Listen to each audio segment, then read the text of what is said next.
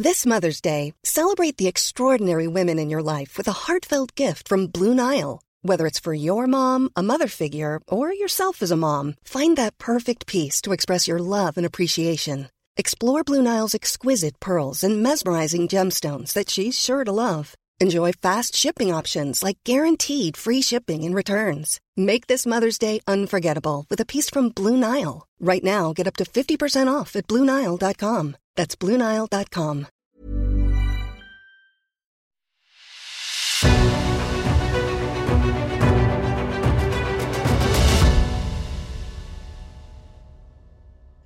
It's The Ancients on History Hit.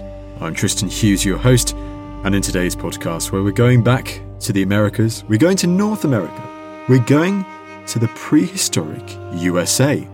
We are talking all about one of the most famous, well-known prehistoric sites in North America. It's called the Great Serpent Mound, and it's this monumental effigy shaped like a snake in the region, in the state of Ohio. Now, recently, it is very fair to say that the Great Serpent Mound has come under some scrutiny. There have been some controversial theories and opinions put forwards as to what the Serpent Mound was, when it dates to, how it was used by the prehistoric peoples that created it, and so on and so forth. You might know what I'm hinting at there, but I'm not going to say any more about it. We wanted to address this. We wanted to talk all about the prehistoric monument that is the Great Serpent Mound. We wanted to interview an archaeologist, a leading expert on this site, to find out what the latest research, what the latest information is about the Great Serpent Mound, what it is, how it was used, the great debate around its date. When was Serpent Mound constructed?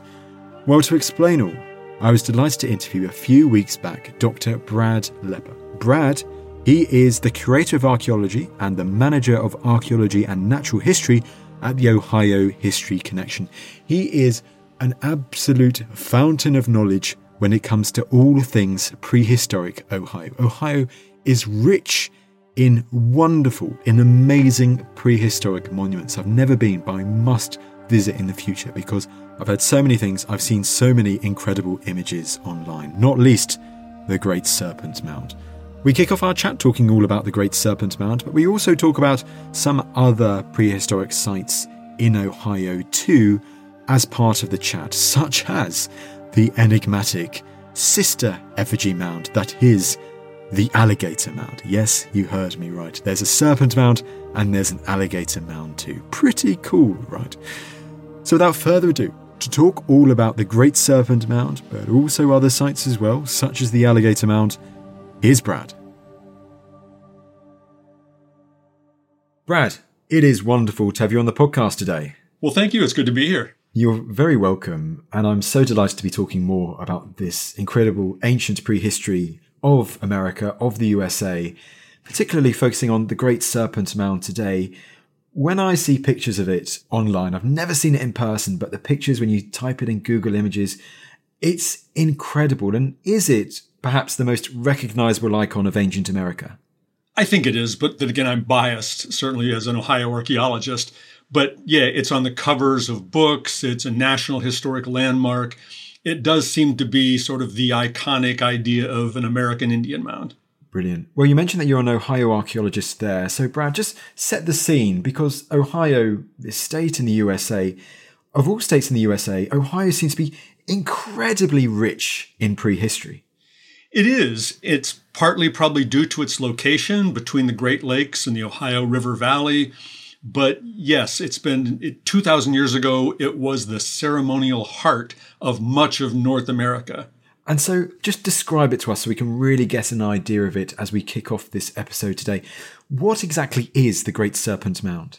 Well, it is an effigy mound, a mound built in the shape of an animal or a human. There are some of those too. It's incredibly huge. There's some nonsense out there that says you can only see it if you're up in the air, like in a flying saucer or something.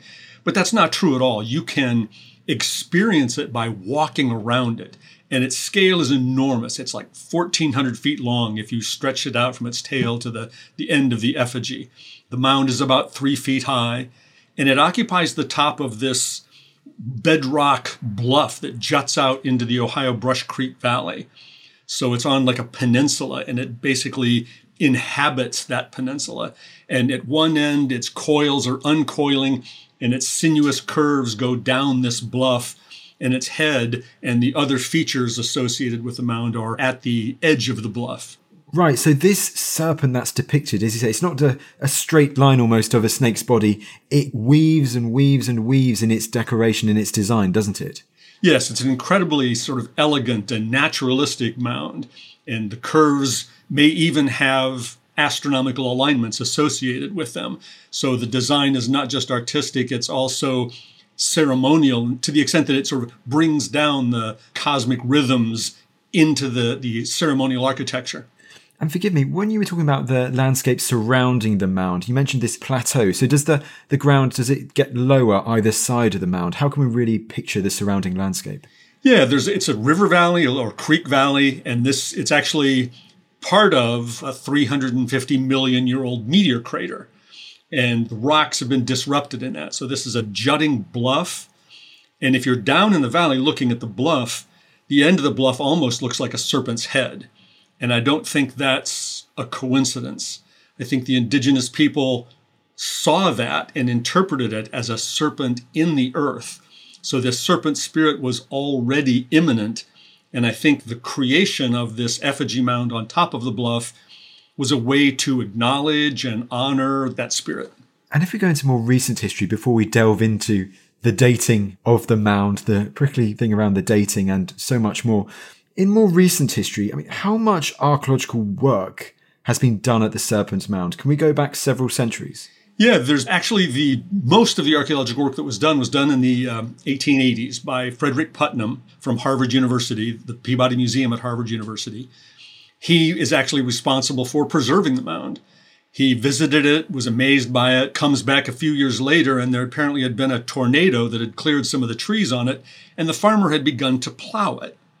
And Putnam was devastated by that idea that this amazing earthwork might be obliterated just by somebody, wanting a few more acres of corn. And so with some help from Alice Fletcher, who was an ethnographer studying the Plains peoples, she was also at the Peabody. They worked together. They raised money with local people in Boston and raised the money to buy it. And then when they bought it, Putnam did extensive excavations. It's not just the Serpent Mound on that plateau. There are 3 other mounds. There's a large conical burial mound that, based on what Putnam found there, we would now call it an Adena culture. They were the first mound builders in Ohio, living here 300, 200 AD, even into the maybe 100 BC. There's one of those mounds, and then there's another smaller mound that also would be in that same period. But then there's another more irregularly shaped mound, a little bit smaller, that dates to the Fort Ancient culture, which is about 1000 AD, maybe a little later, maybe like around 1100. And Putnam excavated in the field adjacent to all this a large Fort Ancient village that overlay a much smaller Adena occupation. Maybe a village, may have been a mortuary camp associated with the burial mounds, but it was a much more limited occupation with fewer artifacts. So there are 2 major occupations on that plateau, this Adena culture, an early woodland culture, the first farmers in Ohio, the first mound builders in Ohio. Of course, there were earlier mound builders in the southeast. And then not necessarily no occupation, but a much more diffuse occupation by later cultures, and then a reoccupation by the Fort Ancient culture at around 1100 AD. The base layer has therefore been laid down. When, therefore, which of these cultures, when do we think the Serpent Mound was constructed and is added to this incredible prehistoric landscape? Well, Frederick Putnam attributed the serpent to the earlier culture because I think he had a bias against the later culture. He recognized that the later culture, the Fort Ancient culture extends up to about 1600 or even later. And they're basically the ancestors of the American Indian tribes that were living in the Ohio Valley at the time of European contact. And he didn't have a great opinion of American Indians, apparently. I mean, he thought everything about that later occupation was sort of plebeian, not very sophisticated, and they certainly wouldn't have been the ones to build the elaborate mounds. It must have been this earlier culture that seemed to be more sophisticated, that were the mound building cultures of the Adena, of course. He didn't have that name for them, but that had built these other conical burial mounds and other mounds that were in Ohio. So he thought it belonged to the Adena. In the early 1990s, I was with a team that said, let's try to answer this question of the age of it. We put some soil cores to try to find one of Putnam's trenches that he dug through the mound because we wanted to do as little damage to the effigy as possible. Reopened Putnam's trench, found a clear profile. Putnam had described an ash layer at the bottom. And of course, we thought if we could get radiocarbon samples from a burned layer at the bottom, it would definitively date when the mound was built. Unfortunately, there was no ash layer in the area where we opened it. So we took flotation samples from two of the most intact portions of the earthwork, floated them, got charcoal from both of them, and both of those dates came back, identical dates, really radiocarbon dates, of about AD 1100. And so we thought this shows that Serpent Mound was built by the Fort Ancient culture, which is, after all, contemporary with the effigy mound culture in Wisconsin that built thousands of effigy mounds, and overlapped to a certain extent a date we'd previously gotten for the only other real effigy mound in Ohio, the so-called Alligator Mound. So we thought this fit nicely into a context. But there were other archaeologists who were still convinced, no, it's got to be Adena. And they applied much later to, in the 2000s to do research to get they thought, a better date. They did soil cores across the mound and then dated what they thought was the base of the mound and some of the stuff up higher in the mound. And basically they were dating soil humates because they said they found little bits of charcoal, but they were dated with bulk sediment samples, which is not the best way to date anything. And they got a number of dates. None of them were Fort Ancient. All of them were between about 300 and 600 BC. So they thought this proves the mound was built by the Adena culture. That didn't make sense to me. I mean, I was ready to accept it. It's certainly possible that the mound could have been built by the Adena, but the unreliability of the radiocarbon dates troubled me. And I mean, whoever built Serpent Mound, serpents were hugely important in their religion. They were central. And there is virtually no, with one possible exception, serpent iconography in Adena art. Fort Ancient and contemporary Mississippian art, serpents are abundant in the art, represented on the pottery, on copper pendants, all kinds of things. Serpents are clearly important to them. So for the reasons that we thought our radiocarbon dates that it said it's Fort Ancient were more reliable, and that Serpent Mound fits into a clear cultural context of everybody who was building effigy mounds and being obsessed with serpents lived much later. So for all of those reasons, in spite of these new radiocarbon dates, I think that Serpent Mound is best understood as a Mississippian Fort Ancient culture religious icon. Do you think, therefore, Brad, that I know excavation is destruction, so of course treading lightly around it, but do you think there would be any future excavations at Serpent Mounds, perhaps to try and find a potential ash layer or something like that to maybe try and put this date debate to bed in the future? I think that's going to be what it will take to, as you say, put an end to the debate. But the Ohio History Connection now works closely with the indigenous tribes that were in this area. So we're revising all of our research and interpretation proposals to take into account input from American Indian tribes. So any kind of research projects will be reviewed by the indigenous tribes that have the closest historic ties to this area, particularly the Shawnee in southern Ohio, but also the Miami, who are in southwestern Ohio as well. And both of those cultures seem to have strong ties to the Fort Ancient culture. So any research initiative is going to have to be, if not initiated by the tribal nations, certainly they will have to approve of it and think it's a good idea. Otherwise, no, there won't be any intrusive investigations without that tribal authorization. You mentioned effigy mounds in nearby Wisconsin. I believe that's nearby. Forgive my geography of the USA isn't the greatest. But with these effigy mounds, sorry, forgive my ignorance once again, but what do these sorts of effigy mounds look like in comparison to, let's say, the Great Serpent Mound? Wisconsin actually is quite a ways away. I can't think of miles, but it's up on almost on the Canadian border, up in the upper Great Lakes. And there is a big sort of gap in effigy mounds. There's all these thousands of mounds in southern Wisconsin and neighboring parts of Iowa and other states, even into northern Illinois. But then there's a big gap, and then Ohio has these 2 effigy mounds. And for that reason, people have said, well, there wouldn't have been much contact. And I think that's absurd. Of course, there was contact. Everybody knew what everybody was doing in the eastern woodlands. So there is a gap, but I think it does suggest that there was influence, that people might have been inspired by seeing effigy mounds in Wisconsin.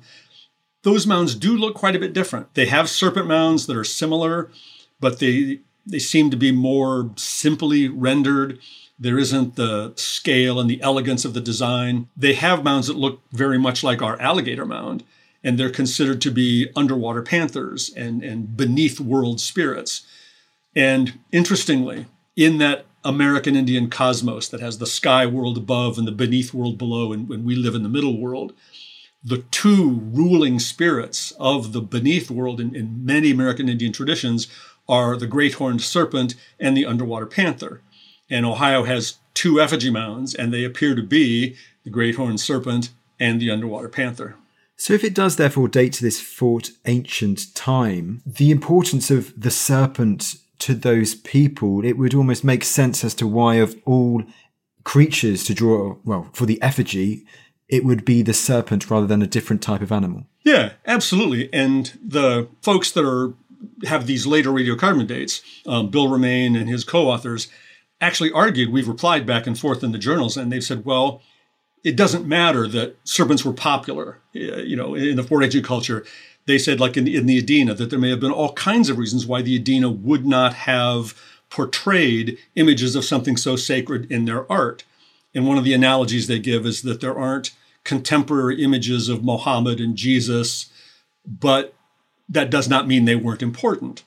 And my only reply to that is, well, if indeed the culture that built Serpent Mound had a prescription of making graven images of serpents, they certainly violated it in building the largest effigy of a serpent ever built in the world. So it makes no sense to me that they would have that argument that, oh no, they couldn't make imagery of serpents. But what about Serpent Mound? I mean, of course they could make serpents. How interesting. And in regards to effigies, I'm guessing we're talking about these depictions. They're not of people. They're normally always representations of animals. In Wisconsin, there are a few representations of people. There's actually a mound that's partially preserved. I think his legs are cut off, called Mound Man, a park in Wisconsin. But yes, predominantly they're animals. In Wisconsin, there are lots of bears. There are lots of above-world imagery with birds and below-world imagery with the serpents and underwater panthers. And then there's sort of the middle area, like bears that can, sleep in the ground in the winter, but come out and sort of inhabit really the middle part and are part of all these worlds. Okay, so I'm going on a tangent right now because you've said that word a number of times now. Underwater panthers. Yes, basically is a sort of translation, I guess, of the Ojibwe word. I think it's Mishipeshu, and it's vaguely underwater panther. And that's the word that's come down in translations and it's used now in English. And I wonder, especially with regard to alligator mound, and I just wonder if some European asked one of the American Indians what that mound represented. Because when you talk about the name alligator mound, the earliest documentation of it is in Ephraim Squire and Edwin Davis's 1848 Ancient Monuments of the Mississippi Valley. And they say, yeah, it's called alligator mound. It doesn't really look like an alligator because it's got a round head and a curling tail, but that's what everybody calls it, and they're convinced that that's what it is, so okay. And they sort of keep calling it alligator, but I think they put it in quotes even. But if those early Europeans had asked an American Indian and they had said something like Mishipeshu, and the Europeans, with an indifferent, inadequate understanding of the language, are going, underwater panther? Panthers don't live in the water. What do you mean? And if they'd clarified it, and underwater panthers were religious icons, but they were also very dangerous. And Europeans sort of got the idea that meant they were evil because they lived in the underworld, that hell, so they may have been demonic. And that association is wrong. They were dangerous, but in the same way that anything powerful, like an electrical outlet, is dangerous if you put your fingers in it. So yes, they had to be dealt with very carefully, but they were sources of spiritual power. So if that person said, well, these are beings with long tails, they live in the water, sometimes they eat people, the European would go, oh, you mean an alligator? Native Americans said, yeah, whatever, So, and I don't have any evidence that any kind of conversation like that ever occurred. But if it did, it's a just so story to explain why people in this area would have been so convinced it was an alligator, even though it didn't look anything really like an alligator, because they thought they had been told by the indigenous people who should know what it was. That's just an interesting, as I said, just so story to account for the tenaciousness of that really inappropriate name.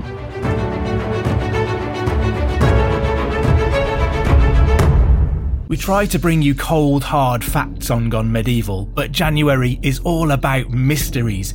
Impossible riddles from medieval history that defy efforts to solve them. How did the presence of a mysterious saviour from the East turn into devastation? What secrets does a book written in an unknown code hide? Did kings and princes really die when history has assumed they did? I'm Matt Lewis, and in January we'll see how close we can get to answering the unanswerable and ask how these mysteries might be solved in the future. If you're looking for plump lips that last, you need to know about Juvederm lip fillers. With Juvederm Volbella XC and Juvederm Ultra XC, your lip look, whether it's subtle or bold, can last up to 1 full year with optimal treatment and no additional maintenance. Find a licensed specialist and see if it's right for you at Juvederm.com today. That's JUVEDERM.com. Add fullness to lips in adults over 21 with Juvederm Volbella XC or Juvederm Ultra XC. Do not use if you have severe allergies or a history of severe allergic reactions, or if you're allergic to lidocaine or the proteins used in Juvederm. Tell your doctor if you have a history of scarring or taking medicines that decrease the body's immune response or that can prolong bleeding. Common side effects include injection site redness, swelling, pain, tenderness, firmness, lumps, bumps, bruising, discoloration, or itching. As with all fillers, there's a rare risk of unintentional injection into a blood vessel, which can cause vision abnormalities, blindness, stroke, temporary scabs, or scarring. For full, important safety information, visit Juvederm.com. Even when we're on a budget, we still deserve nice things. Quince is a place to scoop up stunning high-end goods for 50 to 80% less than similar brands.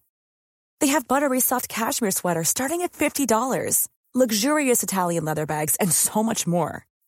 Plus, Quince only works with factories that use safe, ethical, and responsible manufacturing. Get the high-end goods you'll love without the high price tag with Quince. Go to quince.com/style for free shipping and 365-day returns.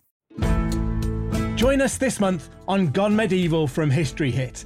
I'm Matt Lewis. And I'm Eleanor Yanaga. This April, dive into our special mini-series. With the help of leading experts, we're tracing the foundations of England by exploring the country's most powerful Anglo-Saxon kingdoms. We'll be looking at Northumbria, Mercia, and Wessex, as well as the rulers and their councils who helped shape a nation.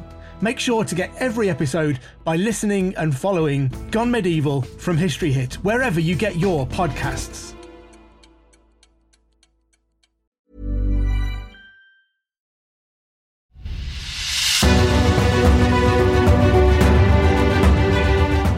Just explain to us a bit more what this alligator mound looks like and whereabouts this animal effigy is compared to the Great Serpent mound. Sure, there are similarities. It's on a bluff that sticks out into Raccoon Creek Valley, and the Wisconsin effigies also all seem to be associated with water. So it's making a connection with streams and rivers and lakes are entrances to the underworld. The underworld is a watery underworld. So the effigy mounds often seem to be associated with water, overlook it, or even are quite close to it. So they're both like that. They're both on bluffs overlooking water. The alligator is much smaller. Instead of being 1,400 feet long, it's maybe 200, 100 feet long. The exact length escapes me, but it's much smaller in scale. And it's splayed out. You can see all four of its legs splayed out, and it has a long tail that has a curve to it. And it has basically a little round head, nothing at all like an alligator's head. Right. And so, like with the Great Serpent mound, you said excavations go back to the 19th century with that particular mound. How much excavation work has occurred at the alligator mound to try and find out more about its construction and its date, for instance? Sure, there were only really early poorly documented excavations that people had dug a trench into it and found stone mounds at the base. And before we dated Serpent Mound, I work at the Newark Earthworks mostly, and the curious thing was wanting to understand the age of the alligator, since it was so closely associated with Newark. People were sort of, I think, making the same kinds of mistakes, that just because they're near each other, maybe they're the same age. And I think that's the same mistake people were making with a serpent, that, oh, there's an Adena burial mound right near it, so they must go together. These landscapes are a term lots of people use as palimpsests, parchments that have been written over multiple times by successive generations. And alligator may be positioned where it is because of the gigantic Hopewell period Newark earthworks, but maybe a sort of a response to it. But I don't think they're directly related in terms of time, because the Hopewell and the Adena cultures aren't known to have made any other effigy mounds. So we wanted to determine, let's try to figure out what the age is. And what had happened was it was owned by the local Licking County Historical Society. It was being donated, I guess, to them at this time. And a road had been built all the way around it so this developer could build houses on it. So it's a very different visitor experience today than is Serpent Mound. Serpent Mound is, I think, very close to its original condition. It's in a very rural setting, lots of trees, lots of forests around. You go to Alligator Mound and it's on an artificial pedestal surrounded by upscale suburban housing. But in that process, someone called me and I went over to look, and they had actually, in scraping away that pedestal that it's on, they'd done further damage to one of the paws, and there was charcoal sort of washing down the slope. So I got permission from the Licking County Historical Society that owns it to do an investigation, and we wanted to make sure that we didn't get very near the surface. So we went in basically to the left armpit and excavated a trench. And even though it was right next to the leg where this charcoal was being revealed, we didn't find any charcoal. So we dug like another meter into it and still weren't finding, and dug another meter into it. And then we hit this small stone mound, as it had been reported earlier. And right by it, we found a big couple pieces of charcoal embedded in the floor right next to the stone mound. So we took those samples out and dated those and got dates that were right around that 1100 AD period, the Fort Ancient culture. And that had been done before we dated the Serpent. But that was just one of the other lines of evidence why I was feeling like if Serpent Mound was built by the Adena, then it was built like way at one end of the timeline, and no one ever thought of building an effigy mound ever again for 1,000 years, and then suddenly it caught on. And why would the biggest, most elegant effigy mound ever built be sort of this one-off, and nobody ever followed up on it for 1,000 years? Now, you mentioned there the Newark earthworks and the Hopewellian culture. We've already established the Adena culture around the turn BC to AD, and the Fort Ancient more than 1,000 years later. Whenabouts is the Hopewellian culture also in regards to those two, just so we can get our minds set on those dates? Yeah, that's a good idea, because the Hopewell basically emerged from the Adena culture. And this, what the late Nomi Grieber described as an explosion of art, ritual, and architecture, happens right around AD 1 and lasts up to about AD 400. And then the AD 400 to 900 or 1,000 gap is filled by what's called the late woodland culture. So Hopewell, though, created these giant hilltop enclosures like the Fort Ancient earthworks and geometric earthworks like at Newark, circles, squares, octagons. Okay, well, let's then focus on the Serpent Mound and the Alligator Mound, because as you've hinted, if they are dating to the similar time period to the Fort Ancient culture, from the excavations, from the work that you and other colleagues have done at these places, how do we think these indigenous Americans went about building these mounds? Well, that's one of the remarkable things, is they built it with technology that was as simple as you can imagine. Pointed sticks, clamshell hose, and baskets. But in spite of that simple technology, the artistry and the science that's incorporated in these mounds, particularly the Hopewell earthworks with these lunar astronomical alignments, but also perhaps with Serpent Mound with the alignments to its curves. It's very sophisticated knowledge that went into their construction, not only that geometry and astronomy, but also the principles of soil science to know which soils to use that would create monuments that could endure for a couple thousand years or even more. Stone was used to stabilize it if it came near an embankment. But basically the techniques were the same. You pick these particular soils based on their properties. Clay, helps them hold together more, but also certainly with the Hopewell color. The soil color was a big factor. And then you dig it up with your pointed stick and fill up your baskets and carry them one after another.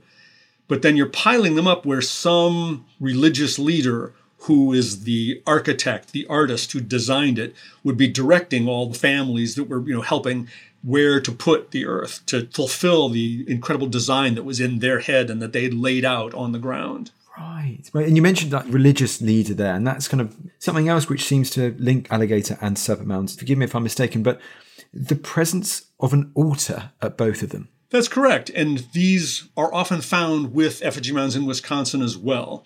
With the Alligator, this was something I didn't mention in the description. I think it's the right-hand side, there's a little peninsula of earth that connects it with a big, round, flat stone altar that the archaeologist that investigated it in the 1800s described it as the stones were much burned. And then Serpent Mound, the serpent head is clasping in its jaws, apparently, an oval. And then there's another mound on the other side of it. And within that oval, in the very center of that oval, there was this stone altar. Now, that's the term used by Putnam and used by Ephraim Squire and Edwin Davis in the 1800s. And we quit using it for a long time because it seemed to imply more than we knew about it. But I think that's a really good name. The analogy is very strong. I think that's what these were. That stone altar also had much evidence of burning on it. And I think probably offerings were placed on these altars and burned. There's no evidence that humans were cremated on those, but offerings of some kind, I think, were offered there, or ceremonial fires were built there as part of the religious ceremonies that were taking place at these sites. I appreciate we're probably going deep into theory now, but having looked at stone circles in Orkney and on the island of Britain and elsewhere, do you think it's significant that the religious structure, the altar, was placed within a very visible ring almost? I think so, especially when other colleagues and I that I've worked with subsequently think that oval is something very particular. That in addition to, everyone knows about the serpent and the oval, and Putnam and others called it a serpent with an egg in its mouth because it evoked Eastern Asian religions very specifically. And I think that connection is wrong. When you look at it in connection with similar imagery that's on the walls of Picture Cave in Missouri, pictographs made by the ancestors of the Dageasuan peoples, probably. There's very similar symbols, a serpent with a big oval and a woman with splayed legs. And that's what I think is on the other side of the oval. There's the serpent head, the oval, and then a wishbone-shaped earthwork. The first archaeologist to really document and talked about it thought it was a frog. And he kind of made it ridiculous by saying the serpent was striking at the frog and the frog is leaping away and the egg is squirting out of her. But the egg is bigger than the frog. So, and I know when I read that as a grad student, I thought that was silly and assumed that it was incorrect and that he was seeing things. But other archaeologists mapped that horseshoe-shaped mound as well. So we think that's first woman, and the oval between her legs is apparently, we think, a symbolically enlarged vulva. And first woman, by mating with the great serpent, obtained his power of creation, and she used that to create all life on earth. And her vulva is where the sun sets in the evening, and it's a portal to the underworld. So offerings burned within that oval could be sort of directly funneling into the underworld as offerings of supplication or offerings of thanksgiving given to the great serpent for whatever sorts of powers they wanted, powers of healing, perhaps foretelling the future. So therefore, the construction of the Serpent Mound as it looks could potentially be very much linked to this creation story. Yes, my colleagues and I think it is this key pivotal moment in that Dageasuan creation story. And we're not saying it was built by the Dageasuan, even though the Dageasuan peoples do say they originated in the Ohio Valley. It's possible, but it may just be that their traditions are the most well-preserved. But for example, the Shawnee are one of the only Algonquian tribes that have a female creator. All the others have male creators. That may be an echo of first woman. Also, the Shawnee are one of the only tribes, maybe Algonquian tribes, that have a snake clan. There are snake clans in some of the Iroquoian tribes, like the Wyandot. But so it suggests that perhaps these traditions actually go back. And it could be ancestors of Shawnee, it could be ancestors of Wyandot that shared this story. But the fullest account of this creation story has come down to us, perhaps, in the Dagiasuan traditions. So I'm not claiming I know which ancestors of which modern tribes built it, but our clearest window onto the traditions that we think it represents come from the Dagiasuan peoples. That is so interesting. I mean, one more thing I'd love to ask, therefore, and I'd love to hear what you think about it, is what is the potential astronomical link or purpose of the Great Serpent Mound? That's an interesting question. I mean, we can certainly talk about the astronomical alignments and whether they're real, intentional alignments or whether they're not. There's an alignment associated with the head that does seem to work. I mean, I've been there and watched it, and it's the specific alignment is from the neck, where the jaws sort of intersect the body. It makes a point. And where the altar used to be, the altar's no longer there. It was dug up by people looking for treasure in the 1800s and supposedly thrown down. So it's not there anymore. But that center point in the oval where the altar was, that line between that point on the neck and that point to where the sun sets on the summer solstice. And then there were these three convolutions in the serpent's body. And it's been claimed, and there is a general alignment, that one of them points to the summer solstice sunrise, one of them points to the equinox sunrise, and one points to the winter solstice sunrise. The problem with those, and I don't have any doubts that they could be aligned to that, but sort of the fly in the ointment is that another author said, no, it's lined up to the moon. The northernmost convolution is pointing to the northernmost rise of the moon. The middle convolution is pointing to the midpoint in the lunar cycle, and the other convolution is pointing to the southernmost rise of the moon. Well, those alignments are different. They're not the same. So what that indicates is that because the sight line is so short and there's no obvious place to stand to say, here's where you stand to watch the alignment, you can fudge those alignments of the curves. So I'm inclined to think the curves actually are aligned to the sun because solar alignments were really important to the Fort Ancient culture. We have a Sunwatch village in Dayton that's excavated in Dayton, Ohio, southwestern Ohio. And there was a Fort Ancient village that was excavated by the Dayton Natural History Museum. And as they excavated it, when they would excavate a post mold, a post stain where a post had been set for a house, they put a post back in it and sort of rebuilt the houses and rebuilt the palisade wall around it. And it's almost like a colonial Williamsburg experience, but for ancient Ohio. At the very center of the village was this giant cedar post that acted like a sundial that turned the whole village into a sundial. And on important dates, that shadow cast by that pole would go right in like to the chief's house, the doorway of the chief's house, the largest ceremonial house. So the sun is really important. I mean, in Europe and Asia too, for agricultural communities in particular, the solstice, the equinox are key dates for farmers. And the Fort Ancient were farmers. The Adena, not so much. So Adena and Hopewell also have solstice and equinox alignments in their earthworks. But at least we're at Newark, which has been the focus of my work, the moon is so much more important. And the alignments that include all the whole 18.6-year lunar cycle, those are built into many of the Hopewell earthworks, in Newark especially. But so I fully believe that those alignments probably are intentional, incorporating the sun into the structure of the serpent. But it's not like I'm confident in the one alignment. I'm not confident in the other alignments. They're probably to the sun, but it's not definitive. Right. One last thing on that. Is there any potential link to the Milky Way with this effigy mound? Well, if my colleagues and I are correct that it is the Great Serpent and that it's an indication of the moment when Great Serpent had sexual congress with the first woman and gave her those powers, in Dagiasuan traditions, the Great Serpent is the rainbow in the daytime sky and the Milky Way in the evening sky. That is manifestations of the Great Serpent. So there is that connection. There we go. Well, Brad, this has been absolutely incredible. I mean, before we completely wrap up, we've talked about so much about the Serpent Mound and the Alligator Mound and other effigy mounds, the Newark earthworks. But is there anything else you'd like to shine a light on, to talk about before we completely wrap up, about these incredible monuments of prehistoric Ohio?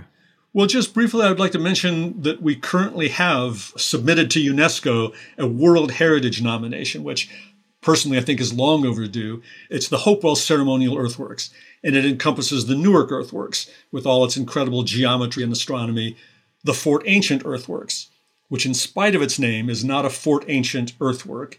It's a hilltop enclosure that was built by the Hopewell. 1,000 years later, the Fort Ancient culture built a village there. Archaeologists in the 1800s excavated the village thinking, oh, this is a new culture. It's not Hopewell. We'll name it after the site. So the Fort Ancient culture is named after the Fort Ancient earthworks. But the Fort Ancient earthworks are Hopewell. So the Newark earthworks, including the Great Circle and the Octagon, the Fort Ancient earthworks. And then there are 5 sites in Chillicothe, which is really sort of the beating heart of the Hopewell civilization. Those are the 5 sites that currently make up Hopewell Culture National Historical Park. And it includes Mound City and the Sipe earthworks and the Hopewell Mound Group, where the Hopewell culture gets its name. Another circle and octagon, like the circle and octagon in Newark, which also has the same alignments to the moon. So this is a long overdue, I think, honoring of the indigenous Ohio Valley cultures that created these incredible monuments. And Serpent Mound is not included because it's either earlier, if the folks that prefer it to be Adena, or later, for those of us that think the evidence points categorically to Fort Ancient culture. It's not part of that culture. It's not part of that Hopewell culture. But Serpent Mound is on the United States tentative list to hopefully be considered for inscription on the World Heritage List on its own merits at some point in the future. Good. Well, hopefully that will come to fruition in the very near future indeed. Brad, this has been absolutely fantastic, and it just goes for me to say thank you so much for taking the time to come on the podcast today. Thank you for inviting me. It's been a pleasure. Well, there you go. There was Dr. Brad Lepper explaining what we know so far and the theories, the debates that still abound about the Great Serpent Mound. I hope you enjoyed the episode. We will be returning to the ancient Americas, to ancient North America, the USA, but also South America, Peru, in the near future. We've got a couple more episodes lined up of that, so stay tuned. I love it when we go to the Americas because there's such an incredible amount of prehistoric archaeology surviving, and it's a privilege to be able to bring that archaeology, those sites, to the fore in this podcast today. Now, last thing from me, you know what I'm going to say, but if you'd be kind enough to leave us a lovely rating on Apple Podcasts, on Spotify, wherever you get your podcast from, well, we'd greatly appreciate it because it does help us to grow the podcast, which is paramount in our overarching mission, which is to share these incredible stories from antiquity, from prehistory, with as many people as possible, with you, and also to share the expertise, the incredible expertise of the guests that we get on, these fascinating people who have dedicated so much of their time to their particular fields of research. It helps give them the spotlight that they so very much deserve. But that's enough from me, and I'll see you in the next episode.